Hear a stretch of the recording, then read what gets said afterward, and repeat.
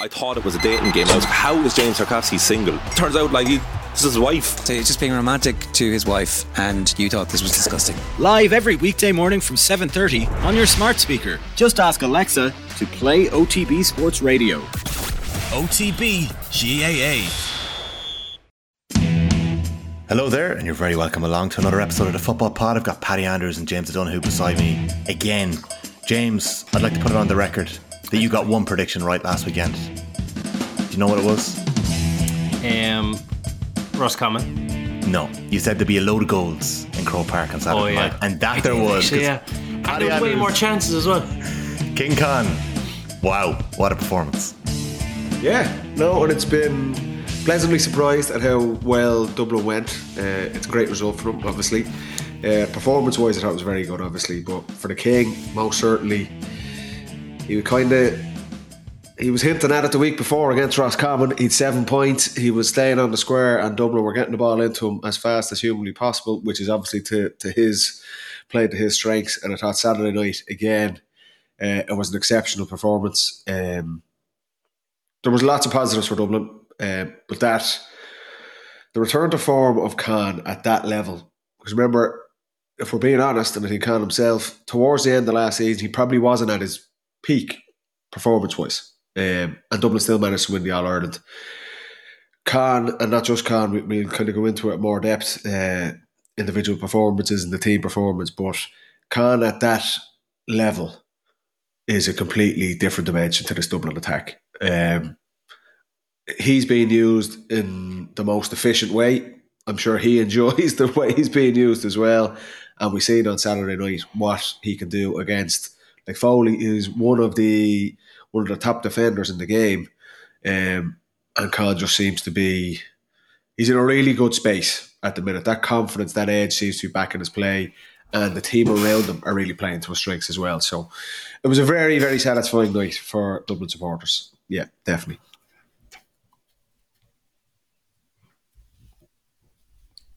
You're on mute, T. Oh, with all your fucking around, you fucking muted yourself. You muted me again halfway through. You there, Benny? Well, I had to. You were too close to the mic. Sorry, just tell me to push back. Okay, I will next time. Okay, that was my fault. I'll clean that up. James, take your Kerry jersey off for a second. How good is it to watch Conor Callan in full flight as a Gaelic football fan? It is a treat, to be fair. I must say he is a super, super player. And you know, one thing that I always think of top forwards, they can operate in areas of little to no space and thrive. Like some forwards, they need a lot of space to be able to make a run, and they need to see a lot of space for their brain to work efficiently. Do you know what I mean? Whereas the top players, Con especially, his brain activity when it's very tight and congested is just so dangerous. And it was actually when it hit me the most was for his third goal. Yeah. When Fenton got anyway and brought it back in. I forget who slipped it to him, but I thought Bugler slipped it to him. Yeah, I think it was Fenton to Bugler, was it? And then Bugler slipped it to him, but Jason just switched off. Was it? Yeah, Jason just switched off for a second because it was so tight. He thought there's no danger here. I know where Con is. The ball is there. We're fine. But Con is just a step ahead and just gets the step in on goal and then finishes it when Jason couldn't get back. I just thought that his sharpness when there's no space is so dangerous. It reminded me of those goals when he broke through, Paddy, against Tyrone and Mayo when he first broke through. There was that type of goal, getting it at the top of the D, through the heart of the defence and burying it. Yeah, and it comes back to where is he most dangerous? Where can Dublin get the ball where he's going to do the most damage? So there's definitely a team element, a bit that cohesion and attack, which I think has been much better from Dublin at the start of this season. But you said, does it matter who's 13 and 15? Yeah, and we'll get to that. It does. The sharpness, Jimmy, you said, that's the key. That he has the perfect physique for this. He is so powerful. We've seen him do this in hurling, probably to even more of an extent, where he's so direct and he has that low centre of gravity and unbelievable strength. He is so strong, so difficult to shake off. But if you look towards the end of last season and even the Monaghan game from a month ago, the opening game of the league where he probably wasn't as sharp, that comes with confidence. like that. He always has the physique. He's strong, he's fast, he's powerful, he's direct, his mentality. But when you're confident, you know this. It's like you see those things. You do. You're like, this is on. You're backing yourself. Whereas if you're a little bit off, or you have knocks and niggles, or you're just not really playing well, you hesitate. And when Khan doesn't hesitate, and that's when he's so sharp, those tight spaces. To him, I bet you that feels like a huge gap, and that's the difference of confidence. You can see that where there's no doubt, there's no hesitation from him whatsoever. It's, I'm on here, I'm back on myself. And Saturday was a brilliant example of that. And it's that sharpness, that confidence that he has in his game. And not just any forward when they're like that. Not that it's easy, but it comes a lot easier to get into those, converting those scoring chances. And Saturday was a perfect example of that for Con. It wasn't just Con, and I had what Eamon Fitzmaurice would describe as the best vantage point in Croke Park. Paddy, you might agree. Tier 7, press box, looking down, and I got to see the entire Dublin forwards in unison. Like, what stood out to me most was actually Paddy Small and just the voracious hunger of the man, that he was just, like, he actually forced a turnover from one of Ryan's kickouts that nearly turned into another goal. He scored 2 brilliant points in the first half, a third in the second. Bugler was on fire. Kilkenny was really playing well, really proactive. That chemistry seemed to exist. Talk to me about the chemistry and the makeup of the front six, because you would have played in loads of different variations. Yeah, and this is, if you look towards the end of last season, Dublin's full forward line was Costello, Khan and Basquel. And I would say they are 3 players who like to stay inside and are all direct in their own right. They're all out and out scorers. What the other night, you'll have half forward line of Scully, Bugler and Ross McGarry, and then Kieran, Khan and Paddy Small. So Kieran naturally drifts out, so that gives a little bit more space to Khan. He's the ultimate team player. And Paddy Small, you're right, he works for a corner forward, the work rate of that guy, his power, his pace, his attitude and trying to get the ball back, very similar to Paul Mannion in that regard, where he's probably as important in the defensive setup, and it's an odd thing to say for a corner forward, but he supplements. If you're on a full forward line and you're a killer like Con is, having someone like Paddy Small and the way he plays and approaches forward play is a brilliant complement to an out-and-out scorer like Con. Paddy doesn't really mind if he doesn't score 10 points. Kieran naturally is going to drift out and be that type of playmaker. And you're right, the other positive for Dublin, I thought Bugler was exceptional on the transition. I think he was a key element. I think Jack O'Connor references Kerry were wiped in the middle third, and I thought Bugler was exceptional. And Niall Scully, who, to be fair, has been in and out of the team, and he will be very frustrated. I'm sure Daisy was frustrated with him, and Dublin supporters are looking and going, Scully has so much talent, and he probably hadn't reached the height of his All-Star year a couple of years ago. But I thought Saturday night, he was exceptional as well. Work rate, link play. Again, he's such a key cog in a forward line that's cohesive. So, the personnel, probably the other 5 forwards are happy enough to let someone like Khan be the main man. That's probably slightly different with Costello and Basquel, who are still exceptional players. But in terms of, we're talking about that slickness up front, I thought that worked really well. So the setup around them, I thought the form of individual players is a massive plus for Desi Farrell. I thought Kerry couldn't deal with that middle third, and we'll get into Kerry now in a minute or two. But you're right, the environment around Con and that cohesion really helped him. It's very difficult for a guy to score a hat-trick at this level purely on his own instinct. You need to, of course, have the talent and the skills that Con has, but the creation of space, the work rate of the other forwards around him, and just the cohesion in the whole Dublin attack, that all plays into Con in the form that he's in. And the biggest thing, lads, they are fucking kicking the ball into him. Everyone is on the same page. It's like, get this ball into him, and there's more space because Kilkenny's drifting out naturally. Paddy Small is doing over and back, the runs off the ball. That creates more space, and that's the thing. Everyone's on the same page. You see it in the Dublin players' body language. That middle third, their first option is to scan in. Yeah, definitely. That directness has definitely come back. The hand pass and the really lateral play of maybe 18 months ago where Dublin were really struggling and it seemed a bit flat. They flipped that on its head. It's interesting to see that. It's risks first. How far can we get this ball inside? Because we have him in there. and their space. And that helped create. Khan obviously did the work finishing it, but the environment around him, the cohesion in that attack, you're spot on, was a massive plus for Dessie Farrell in Dublin. James, can we linger on that chemistry for a minute? Because it's going to feed some of the conversation later on when we get to other attacking units.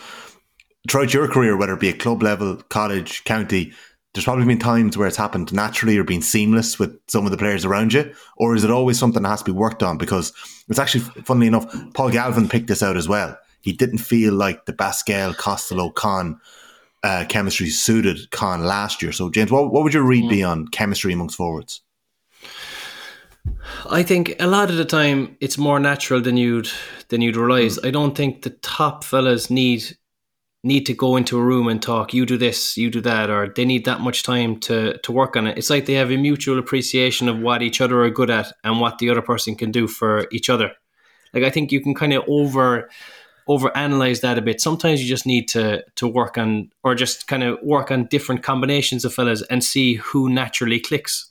Like, even when you talk about like strikers in the Premiership, they always say, we didn't really talk about it. It was just a natural connection that, Jimmy, we had. You're spot on, because you look at those 6 Dublin forwards, none of them are being asked to do, like, their A game, what they're all naturally good at, is what they were doing on Saturday night. Like, Paddy Small naturally plays that way. He wouldn't have to be told, we need to show really hard, we need to drop. You don't need to tell Kieran Kilkenny, we want you to come out, create that space and be a link player. That is their A game. So they're not sacrificing. They're not. Dessie Farrell isn't sitting there all week with them going, you need to do this, because Con is going to be there. They all naturally, they might be some sort of framework, but that's all their natural game. And that's why I agree, Jimmy. It's not a case, the old Dwight York and Andy Cole. It just happened because they just complement each other. Their actual styles of play complement each other, and Con was the beneficiary of it.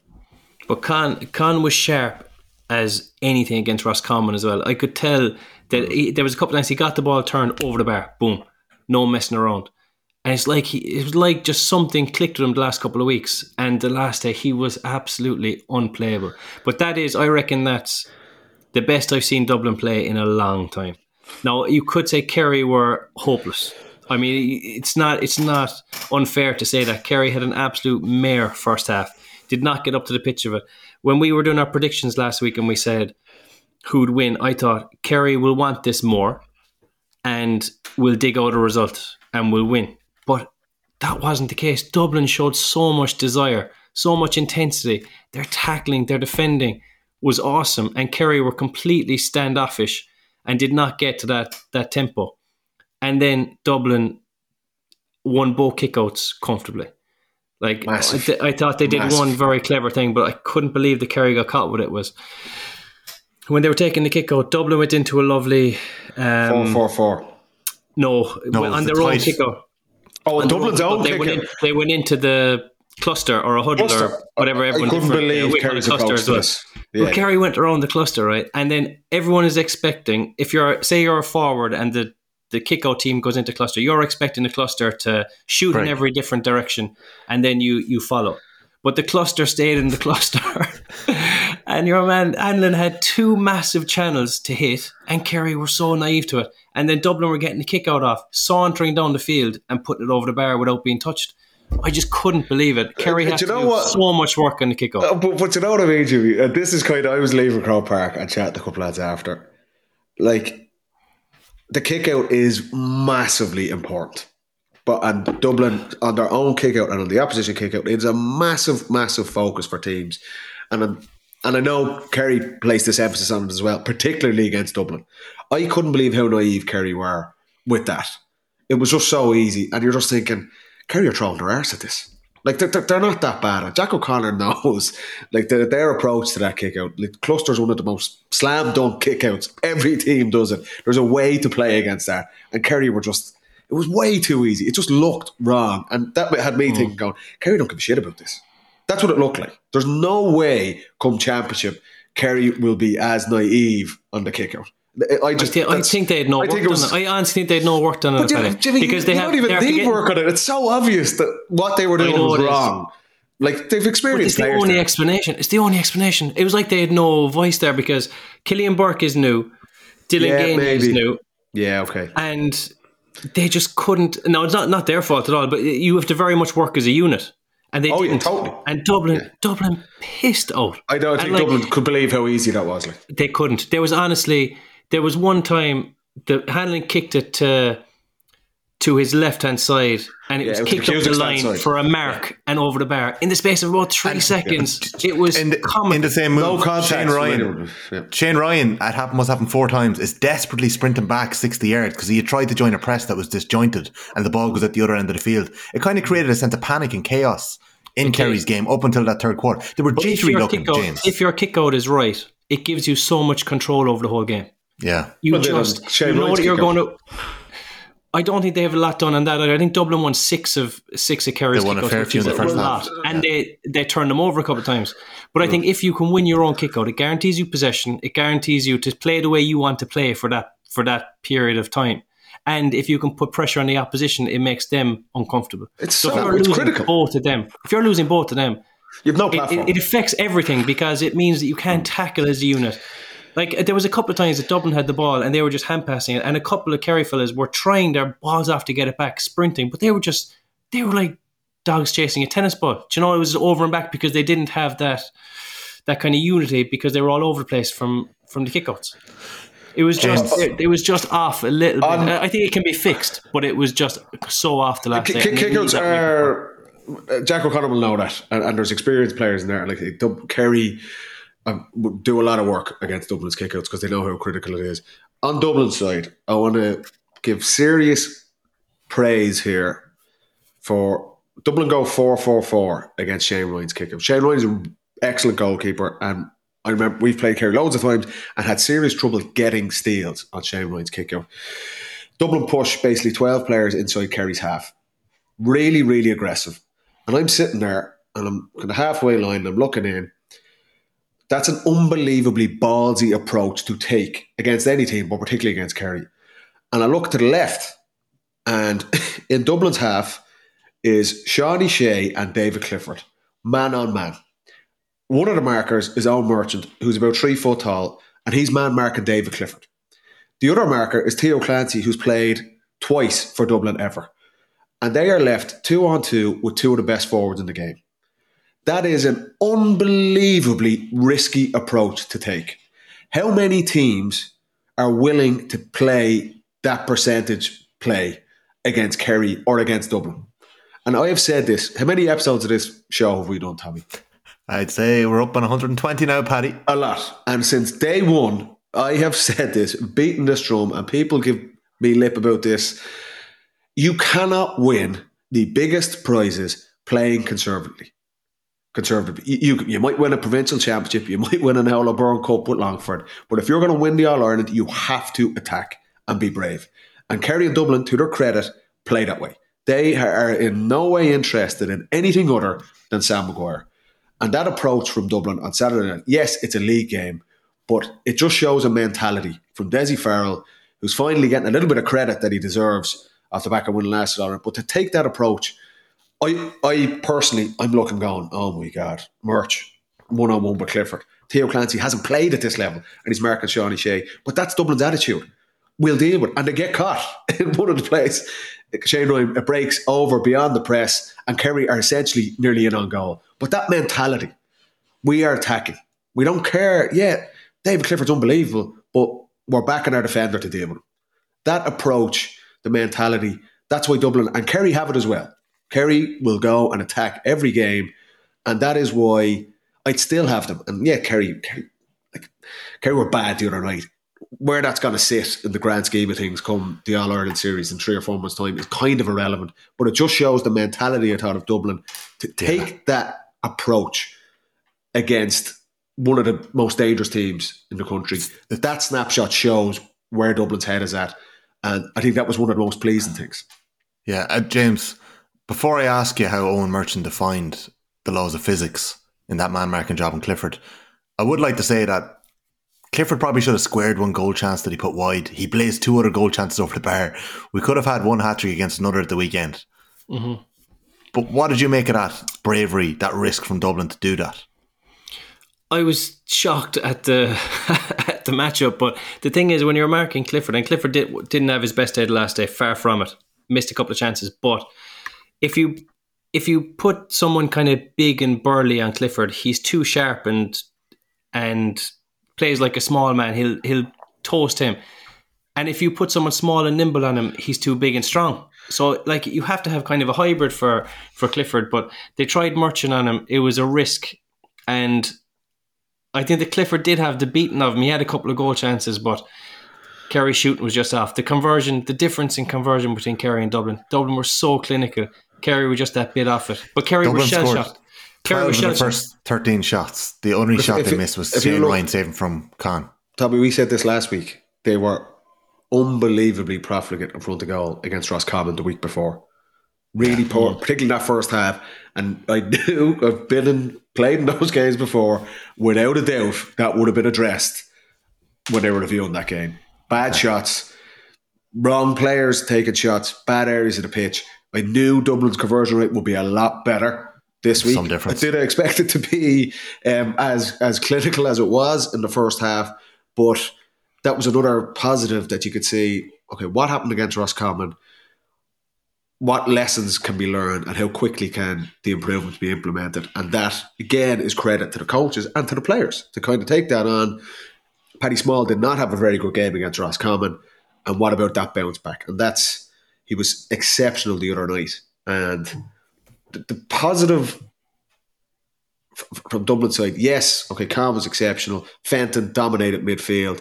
But it is those guys, like I say, maybe around, they're not the frontliners, but Paddy Small, Bugler, Scully getting back to it. Theo Clancy, another big game for him, that experience. Like if you're Desi Farrell looking in there going, they're massive positives. We know what Con can do. We know what Fenton can do. But all of a sudden, the so-called supporting cast, they're really, really stepping up their game as well. So, well, this weekend, lads, we are taking a little trip down to Killarney. Football pod. Paddy, you're covering Tyrone, Kerry with me on Sunday. Tyrone a bit better. I'm looking forward to that game now, I have to say. So, to move on from Dublin Kerry on Saturday night, I'll just put it on the record that I called Tyrone a beat Mayo. I don't know what you boys predicted, but we'll just leave it at that. Tyrone, James, turned it on. And in the first half, and in the first point of the game, we saw Derek Hanavan go into Fergal Boland and Sam Callanan, who must have had 4 hands and 4 legs, hitting off Canavan, dragging him, pulling him, kicking him, trying to stop him. And Canavan rolled and somehow ducked and got through and put the ball over the bar. Brilliant performance. But he was on his own in the first half, James, until a certain man came on at half time and we saw an exhibition of shooting from one Darren McCurry in that second half. Yeah, I thought McCurry was outstanding. And McCurry he did that thing that excellent players do. He made Canavan better just by being there. They had some great interactions, a couple of little passes between each other. They both did the right thing every time. But McCurry's class second half, especially the point he swung with the outside the left. There's 2 of them. Oh. But when he came on, the difference in quality between Tyrone and Mayo was stark. Like, Mayo do not have any combination close to what Tyrone had. Are you talking chemistry here? Yeah, I'm talking chemistry, I'm talking ability. Like, they were class. Like, you're talking top level players here. McCurry's not even sharp yet, but you could just tell he can play the game at a higher level than the average or the vast majority. And Mayo just don't have that quality. That, like, they're doing everything right. They're huffing and puffing, but there's just not that class that you need at the highest level. And as soon as McCurry came on, he improved Canavan. The 2 of them had a great relationship, and they just class above. 8 shots, 8 points, 100% accuracy in one second half of football for Darren McCurry. Yeah, that says it all. That says it all. Like, but the other thing is, sometimes you can kind of look at what Canavan's not doing or what he is doing. He was better just by McCurry being on the field, you know, and you can just tell the fellas are top players when that happens. They didn't have to work too hard at it. Jimmy, once they were on the field together, they were there. You made a great point last week, Jimmy, and I remember it because you don't have many of them. But this was definitely a standout that one time. No, I'm only messing. But the fight about Mayo, and used that phrase, huffing and puffing, and I used it last week watching the Galway game as well. do Mayo have a player in the top 10 players in the country? I thought it was such a facet. I was like, Jesus, do you actually think about that? Because they're a great team. You probably had 3 or 4. Killen O'Connor at his peak. Like I said, Paddy Durcan, Higgins, Nathan O'Shea at his peak as well. And they don't. I was just thinking, could you make a case for any of them to be the top 10? And they don't. They've good players. They're honest players. Fergal Boland gets a couple of lovely scores. He's been better and he's kind of making a claim for a place in McStay's team. Ryan O'Donoghue was a brilliant forward. But is he at the level of a Canavan or even a McCurry in top form? I don't think he is. And that's ultimately the challenge for Mayo. They have lots of good things, but do they have any great things? And this is the anomaly with Tyrone. If you look through that Tyrone team, and this is why they can be bloody frustrating, and I'm sure their own supporters, and I'm sure the players are frustrated themselves. They've got a really good goalkeeper. They've got good defenders. Hampsey, McKiernan, Peter Hart is a good transition player. Kilpatrick is a really effective midfielder. I don't like this. I'm trying to play further up the pitch, play the man midfield with Brian Kennedy. That's a really, really solid midfield. And you've got 2 guys inside. In Canavan, I'd say one of the top 5 players in the game. And McCurry... Would you go there already with Canavan, yeah? I think so. I think McCurry's an excellent inside forward, but Canavan is exceptional. Like that point to get to the start. The difference is he has the goal threat, maybe, that he smells it. We've all seen that video of Peter Canavan's greatest. Yes. Yeah. And he's getting absolutely fucking hopped off. And lads, they're on club games as well. Club games. And he's rolling and it doesn't matter. He somehow scores. That score that you started with Canavan and Sam Callanan. I was like, oh my God. I've seen that. I've seen that score. Your dad did it for 20 years. That's how, if you look at that from Tyrone's lens, they have a lot of ingredients. They have X-factor players that probably Mayo don't have. But the issue with Tyrone is the inconsistencies around it. The kind of atmosphere around the team has been a little bit funky for the last couple of years. And when they don't have that edge in their play and be nasty bastards, like we've said before, they're too easy to play against. But if you're talking to me, whose ceiling is higher? Who has more potential as a team? If everything goes right, I put Tyrone ahead of Mayo. But I wouldn't put them there yet. But potential-wise, particularly with those 2 guys inside. That's some turnaround from, No. That's what I'm not. When you gave them a few weeks ago. But they were actually awful a few weeks ago. And that's the big, massive question mark with Tyrone, is they're inconsistent and they have the raw materials to be a top team, but when their attitude is off, they are so ordinary. They're so bad. And we've seen that more than their A game. We even seen it on Saturday night. The first half wasn't great. Second half, they blow Mayo away. Yeah. So I'm not saying Tyrone have the answers yet on the back of one half of football, but their ceiling, their potential is higher than Mayo. Can I ask you a question on that? And James, I'm not going to ask you this one because it's not applicable yet, but Paddy, and it's clear as day where he inherited it from, that rough and tumble durability, the robustness, the balance. Yeah. Derek Hanneman has got it in the genes. If we, Hugo, could inherit one trait from your football career, what would you like it to be? Oh, fuck. I don't know. Team play. I had no magic like this. Are you going to instill that in Hugo from a young age? Because Derek Hanneman must have learned that in the garden. That's what we're telling them. Don't be a little bollocks, Hugo. No, with Canavan, in all seriousness, you could see that even from last season, the season before. He wins balls. Like we said, he's a ball winner, despite being slight. Now, he wins the ball. I was at the game, really stuck with me against Westmeath, where Tyrone got out of jail last year, up in Breffni Park in the round robin section. He was exceptional, but they were lumping balls in, and he's holding lads off and he's winning it. And he's a small guy. That's having that mentality and the bravery around it. We know he has the technical skills. We said it last year. Remember, Tyrone lost by about 40 points to Kerry in the All-Ireland quarter-final. And one of the biggest things, I was behind the goal watching in the first half, their forward they had no cohesion. McCurry was not good that day. Rory Canavan and Derek Canavan had individual moments of excellence, which they know they have, but they weren't playing. We're talking about Dublin a couple of minutes ago.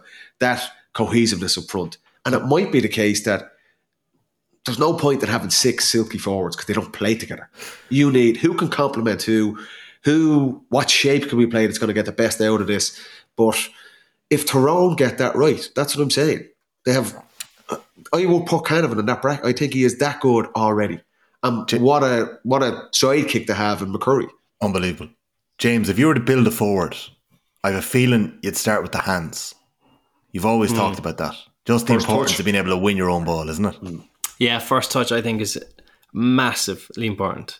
Because if you're marking the tightest fellas and you want to get as much primary ball in the golden zone, like around the D from a kick pass, you might only get 1 or 2 of those in a championship. Never mind in a game. Like you might get 1 or 2 of those passes on the money to create a goal chance from a kick pass. And if your hands are off, it's such a killer for the crowd, for you, for your teammates. The ball's gone down the other end. But if you have a fella inside and every ball that goes in, it's stuck to him and he's going at his man, it's just the most glorious trait you can have. A ball sticking inside. That'd be my first one. Then I would say sharpness and an eye for a goal. I go a fella who wants to go for the goal. And I've seen it this year already. Fellas are taking their points when the goals are blatantly on. Top of the D there. If you catch the ball top of the D, it's a goal chance. Like, even if there's 3-on-3 inside there, if you catch it there, you need to be going at your man because worst case scenario, you're getting fouled. It's unless you can top of the D. But not even a mark. I mean, the ball might hop in front of fellas and they're getting the top of the D and they're turning and chipping a point like it was 2003. Yeah. Those days are gone with the black card, with the way the game has gone. I think you have to eye your man up, go at him. Worst case scenario, he's gonna foul you. You're going to get a point anyway. Okay. But you're right, is it? Just on the first touch, and this is where Canavan, again, all the best players. If you make a fumble at this level, it's gone. And that's how. If you fumble the ball, forget about it. Like, forget about the ball. Like Jimmy says, you're going to either be swarmed. Say you even get it on your second attempt, you're just going to be swarmed. Ref's going to give you a free out, or it's turned over and the team's away up the pitch, and that's why it's unique. There's not many players like you think of ball winners, and naturally you're thinking of like Cathal McShane is an example that Tyrone would have had. McLean and the young fella, big strong guys, and it's great, but they probably don't have the second bit. Whereas Canavan and Khan, they're in height, they're not massive stature wise, but they're hard as nails. They're hardy, yeah. They're hard. And they're brave. It's just like, put it in, I'll get it, I'll deal with it. And then they have all the other stuff to go with it. It's like, it's a hybrid. It's diabolical to try and mark, I would imagine. But this Canavan's relatively inexperienced at this level as well. Like. You know what I mean? Imagine how good he's going to be. He's already at that level. This kid is special. But you know, when your hands, before you go to that, when your hands are off, when your hands aren't good, or when you're not sharp, or you haven't done the work on it, but you mightn't even drop any, because you know what you do? You stop putting yourself in the position to catch him, and you don't even realise it. So you're inside, you're going, right, I'll make this run now, it'll be a tough pass going. When you're sharp, you're making that run because you know you're sticking it. But when you're just not feeling it, you don't even make that run. And that's the difference then between a fella operating at confidence levels that are, it doesn't even, you don't even realise that you're turning down these huge chances because you're not confident enough in your hands. That's really interesting. On the flip side of it, a nod to Conor McCluskey, who did an unbelievable job in Darragh Canavan a few weeks ago. And this weekend, Johnny McGrath is getting a lot of plaudits in Galway for the job he did on Shane McGuigan. Kept McGuigan, who's been on fire recently, scoreless from play. McGuigan ends up at 1-2.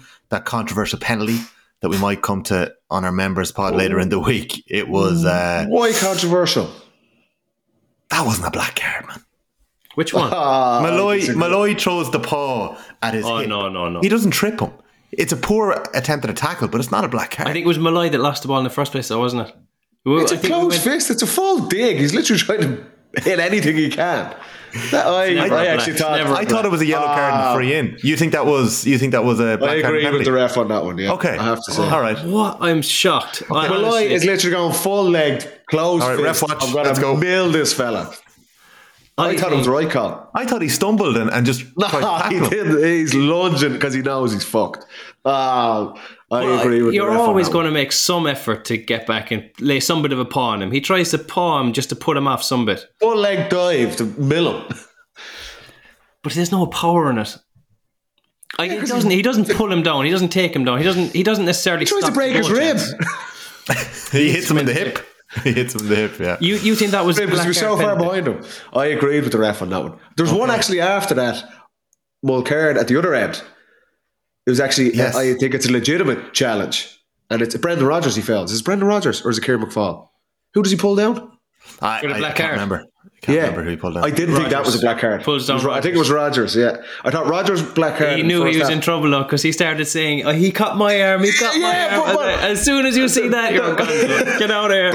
Rodgers' black card on Johnny Heaney in the first half. I agreed. He's blocking his run. Yeah. And he's kind of giving it that, he was just standing there. It's like, that's a black card. Malloy, black card. But I disagreed. Mulcairn shouldn't have got a black card.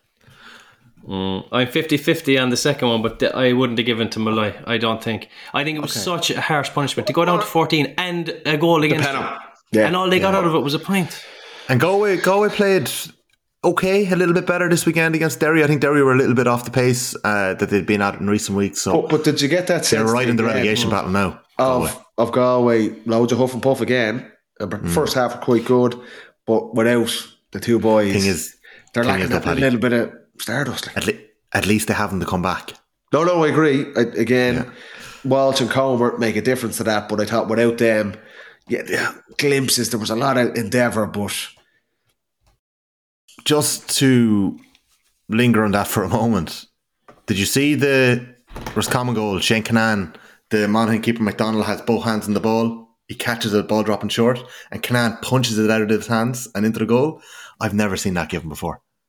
Why? Never seen a goal goalkeepers, like that. protected species. The Goalkeepers are protected, lad. They need to be stopped being protected. Goal. Next. Okay. Yeah, and then the other I one. would go that, I agree. I'm agreeing with the refs here a lot, actually. I'm surprised. The other one that was a little bit strange, and it happened in the Meath-Kildare game at the weekend. It will come back in a few minutes. And this was mad.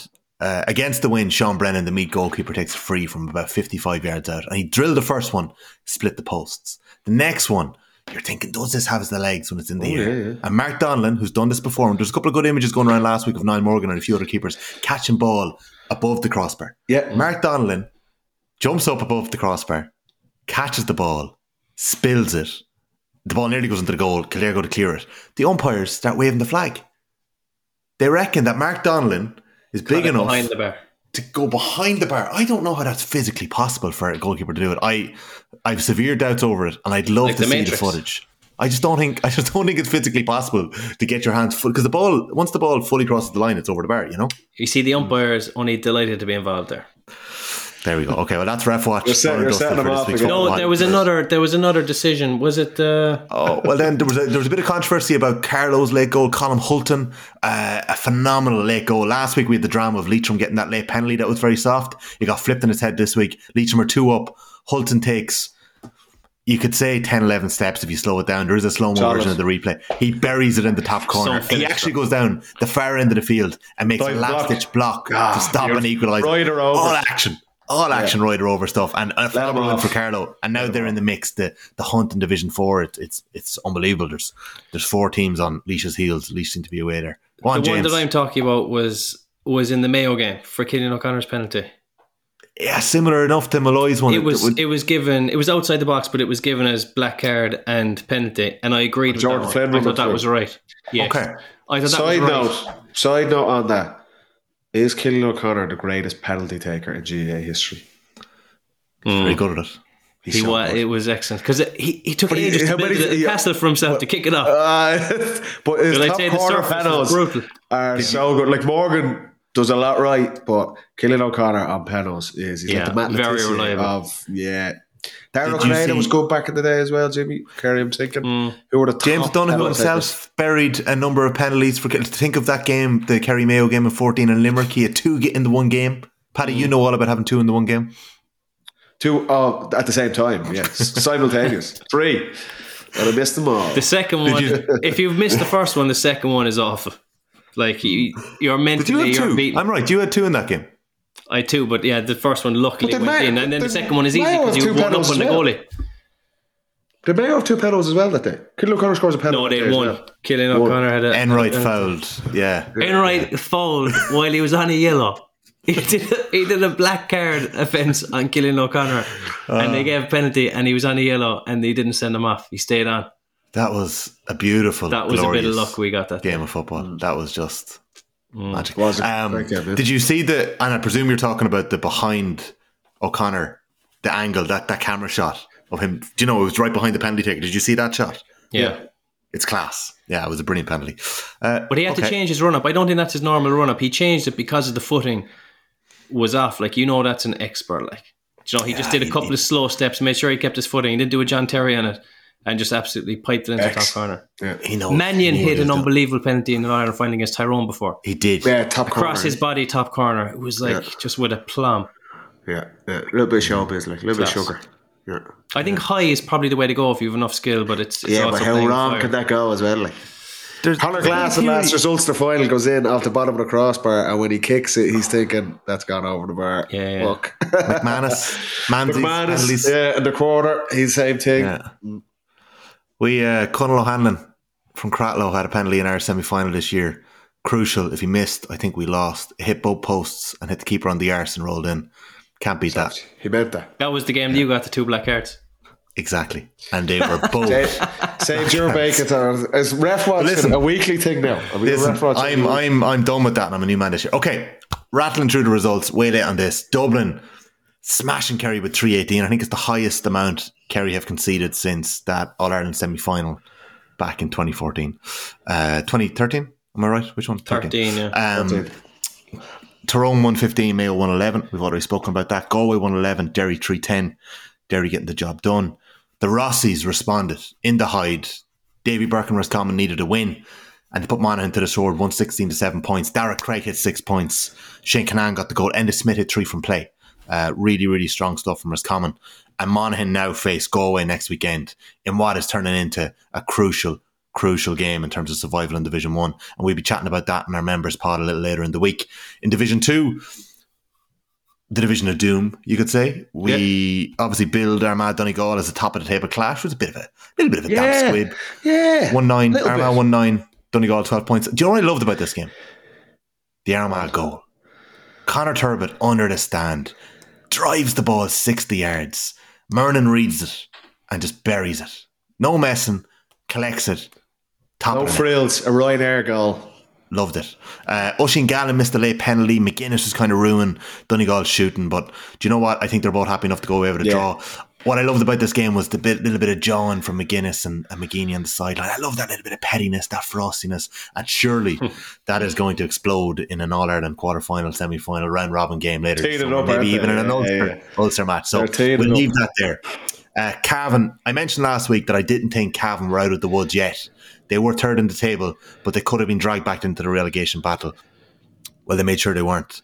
NRD, Louth fell short again. They've lost 2 games in this division by a point. They've lost 1 game by 2 points. And at the weekend, Cavan just about held on. 2-13 to 3-9. They lost a 1-point win for Cavan. Paddy Lynch kicking 8 frees. There were 3 red cards in this game. And Cavan are up against Meath next, who obviously had a big win against Kildare. We'll come back to in a minute. But just as Meath were putting Kildare away in the last couple of minutes, Cork, who had been trailing the entire game to Fermanagh. Some escape job, isn't it? I thought I was looking at the updates. I was like, these guys are gone. Yeah. Their subs dragged them out of it. James Dunn, John Cleary's Cork were saved by Maurice Shanley's late goal. Sherlock added a point. Fermanagh hit 2 late points, but it was too little too late. That was Cork guaranteed Telton. Unless they beat. Do you know what it would? If Cork do get relegated, it would make the championship match in Killarney, Kerry-Cork semi-final, unbelievable. It would, wouldn't it? Because I think that's live on Cork are too big and brave to want to just go down to Telton with a whimper.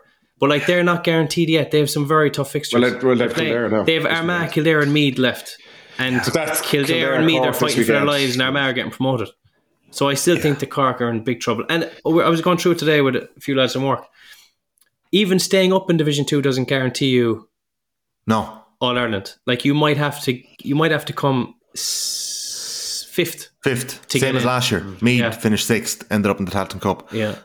So I suppose it's rootless. But what it does, Jim, it gives them a chance now, because there was a stage in that second half against Fermanagh, and you're thinking, they're gone here. Yeah. They're going to be 0 from 4. So they pull it out of their bag. They play Kildare this weekend. it gives them a fighting chance. If they can get a win there and they get up to 4 points, and then they've Armagh, who are more than likely already going to be qualified. That's we spoke about this a couple of weeks ago. You might get a second string Armagh team, which gives Cork an even better chance. It's good timing to get them. They've got to do the business this weekend against the Lilies. They've given themselves a chance more so than what obviously Kildare losing to Meath, as we're going to cover. I have to say, I watched the Meath-Louth game in depth during the week. I was writing a piece for the weekend, and Meath's 25 minutes after they went 4 points down against Louth was really, really heartening from a Meath perspective, for the simple fact that they got stuck in. We had Danny Dixon coming off the bench, winning 2 balls. He had no right to win in his second appearance for Meath. Adam O'Neill, the new fullback, has really grown into it. He had a massive turnover on Conor Grimes, nailed one of the biggest men in the division, a shoulder, put him on his hole, won the ball. Did the same to Samuel Roy in the sideline. Matthew Costello, you talk about chemistry. Matthew Costello, Owen Frayne and Shane Walsh are connecting up front for Meath, and that has been really important over the last couple of weeks. And Derek Campion, last year there was a lot of conversation about playmakers playing 6. Derek Campion, I'm not sure how much you've seen of him, lads, over the last couple of years. He's been on the fringes of the Meath team. Really, really talented guy. He's kind of filled out a little bit. He's really, really good on the ball, and now he's playing 6. And first game against Fermanagh this year, I don't think he's even played there at club level. He was found out a little bit, but he's really grown into it the last couple of games. Alongside Donald Keoghan, he's managing to get his hands on everything. Interceptions left, right and centre. He's spraying passes. He's scoring points to the outside of the boot. And he's just influencing games and affecting games so much from that 6th position. And it's something Meath have sorely lacked over the last couple of years. And when shit hit the fan and Kildare took the lead with 20 minutes to go, Meath went about 20 minutes without getting a point. And they were with the wind. But you're looking on from the stand. Kildare have Feely there leading the charge. Daniel Flynn did not look right, but Kildare were much better than they were against Armagh the previous week. They were actually hitting lads. They were turning lads over. They were catching Meath on the break. And the thing that was killing them was dropping shots short in both halves. But Kildare were definitely that bit better than they were the week beforehand. Unfortunately for Glenn Ryan, he picked the full forward line of Dara Kerwin, Kevin Feely and Daniel Flynn. I know Flynn's recovering from an injury. He was okay. You could tell he wasn't 100%. Did he play Feely led the charge. He played Feely full forward and kept him there. Essentially, yeah, for a good chunk of the game, especially Feely's most influential period of the game. Kerwin goes off injured after 12 minutes. Ben McCormack kicks 3 points from playing the first half, goes off injured at half time. And their other half forward, Barry Kelly, goes off early in the second half. Now they're bringing on likes of Paddy Woodgate and Niall Kelly, but it's just when you're losing that sort of quality and the shit is hitting the fan. Kildare fell away after they took the lead for the first time in the 51st minute. They wouldn't score again. Whereas on the flip side, a really young Meath team, maybe it was the confidence they had from last week for digging that game out, and maybe they had a bit of a bounce this week in training. Maybe the review session, they weren't getting hammered on Tuesday. There was a bit of confidence. 2 subs come off the bench and score worldies, and then they had 2 more points. And I just thought the leadership of a young team in the last couple of minutes from a Meath perspective was really heartening. But compare that to Saturday night, it's a million miles away, lads. The turnovers were quality-wise the charts. Yeah, but I don't know that. There is. I love massive gulf. We know that. What's more exciting to watch? Yeah, maybe the basketball style of turnovers and things like that. But the reality is, no disrespect to both of those teams, they're not. They're nowhere near. It's confidence, Paddy. I feel like it's confidence. Yeah, okay, confidence maybe, but like Meath and Kildare are not genuine All-Ireland contenders. So you're comparing it to Dublin and Kerry, who are still, even I know Derry are pulling up trees all over the place, but you're still, there is a massive, massive gulf there. So you expect those type of that drop off in quality. It's no less exciting, of course, but there is a huge, huge gap there. That's a wider issue. But on Kildare's point, we kind of ask, what are we going to expect from this week? It was an abysmal performance against Armagh, and they were getting it from all angles, players, coaches, the whole 9 yards. At least there is some sort of positive bit of resilience shown in terms of intensity in their play, because it was just on the floor against Armagh a week before. But the reality is that's the score 9 points is you're going to struggle to win any game. Like, okay, yeah, injuries and stuff like that don't help you. When you're low on confidence, you're trying to look for a couple of breaks maybe, and losing Ben McCormack, one of their big scoring threats, that doesn't help Glenn Ryan. So it's okay. It's a positive kind of attitude reaction from the week before against Armagh, but it does still leave them. And we said if they lost this game, they're essentially gone. They're 0 from 4. I don't think the mood is lifted, really. Okay, they've got a bit of a bounce back in terms of attitude, but is the mood any better after losing that game to me yesterday? It's hard to say. Look, it's tough. Confidence is on the floor. You can see it with the team. Kevin Feely taking off his gloves at the end of the game was gutted, smashing them off the floor. You can tell like they are hurt. It was a big game. It was a massive game for them. It was. They dropped 7 shots short at the weekend. What? And they had 7 shots short. Four of the 7 were with the wind. And they had. And were those? My notes here. Excuse 6 me, not wides. because obviously I didn't see the game, but were those within distance, or are these Just going through my notes here? Two of them shots? 2 of them are long range frees in the second half against the wind. The others are within the shooting zone. Yeah. Scoreable. Yeah. You back yourself. That's very disappointing. Yeah. You know, because not only when you're dropping a short, not only are you not scoring yourself, you're actually giving the opposition a counterattack opportunity. Like, to score from a counterattack is so much easier than to score from a short kick-out. So much easier. Yeah. And that's where they were killing each other in this game on both sides. But there were so many periods, lads, where there'd be a massive Meath turnover and there'd be a huge roar and they'd break. And then Kildare would turn them over and there'd be a bigger roar and they'd break. And then Meath would turn them over. It was just, it was manic. Anyways, we're going to have to wrap up this week's pod. Briefly, Down are still flying in Division 3. 4-12 to 2-4 win against Offaly. They rock on. Offaly lost again, but they're performing quite well. And I think there's hopefully green shoots there for Declan Kennedy and that project with a young Offaly side. Hopefully that's going to come to fruition. Antrim fell short against Sligo, missing quite a few players, but Niall Murphy was on fire. Big win for Sligo, 120 to 113. The battle of the McEntees. Tony against Andy. Obviously not related. Eddie McGuinness obviously named the team of the week as well for Sligo, the defender. Westmeath joined top with Down. Got the job done against Limerick. Weren't ripping up trees. 14 points to 1-8. And Clare put a poor Wicklow side to the sword in Ennis. 2-15 to 8 points. The drama, of course, was in Division 4, as I mentioned. Carlow dragging themselves into that promotion battle. Beating Leitrim late on. Ryan O'Rourke with another very good performance again for Leitrim. He scored the goal again. How the table looks, lads, at the minute, because Laois just about held on to beat Tipperary by a point. 3 late scores. Killian Roach, James, your buddy, saved the penalty. His buddy, yeah. In your team with a Dream 15. Team of the year. Tip 1-7. Laois 11 points. He's top scorer in the division and saving penalties. There you go. Yes, that is a bit of magic now, to be fair. Wexford bet Waterford and Longford bet London. Just to give you a look at the Division 4 table, Laois 4 wins out of 4, 8 points. Leitrim 3 wins and that 1 point defeat, 6 points. Carlow now on 6 points. Longford on 4 points and Wexford on 4 points. There's Laois, they're in a decent position. The other 4 are chasing that second promotion position, which is so important in Division 4. Lads, we've loads to talk about on our members pod this week. I want to talk to you about and pick your brains about the new football review committee. Paddy, you must be so excited. Jim Gavin's going to fix football. Does it have to be fixed, Paddy? I'm interested to see what comes out of it. Yeah. Okay. I am. James, I don't know. Like how much say? What is? So the committee goes away, and it's not just Jim. Obviously, Jim's from one of the higher profile ones. Ed Fitzmaurice is on it, and Malik O'Rourke, Colin Collins, obviously, James Horan. So there's really successful coaches who've operated at the highest level. It'd be interesting to see their take on things. What actually comes out of it? Like what is expected to come out of this? I tell you what, I'll do a bit of digging. Recommended rule changes.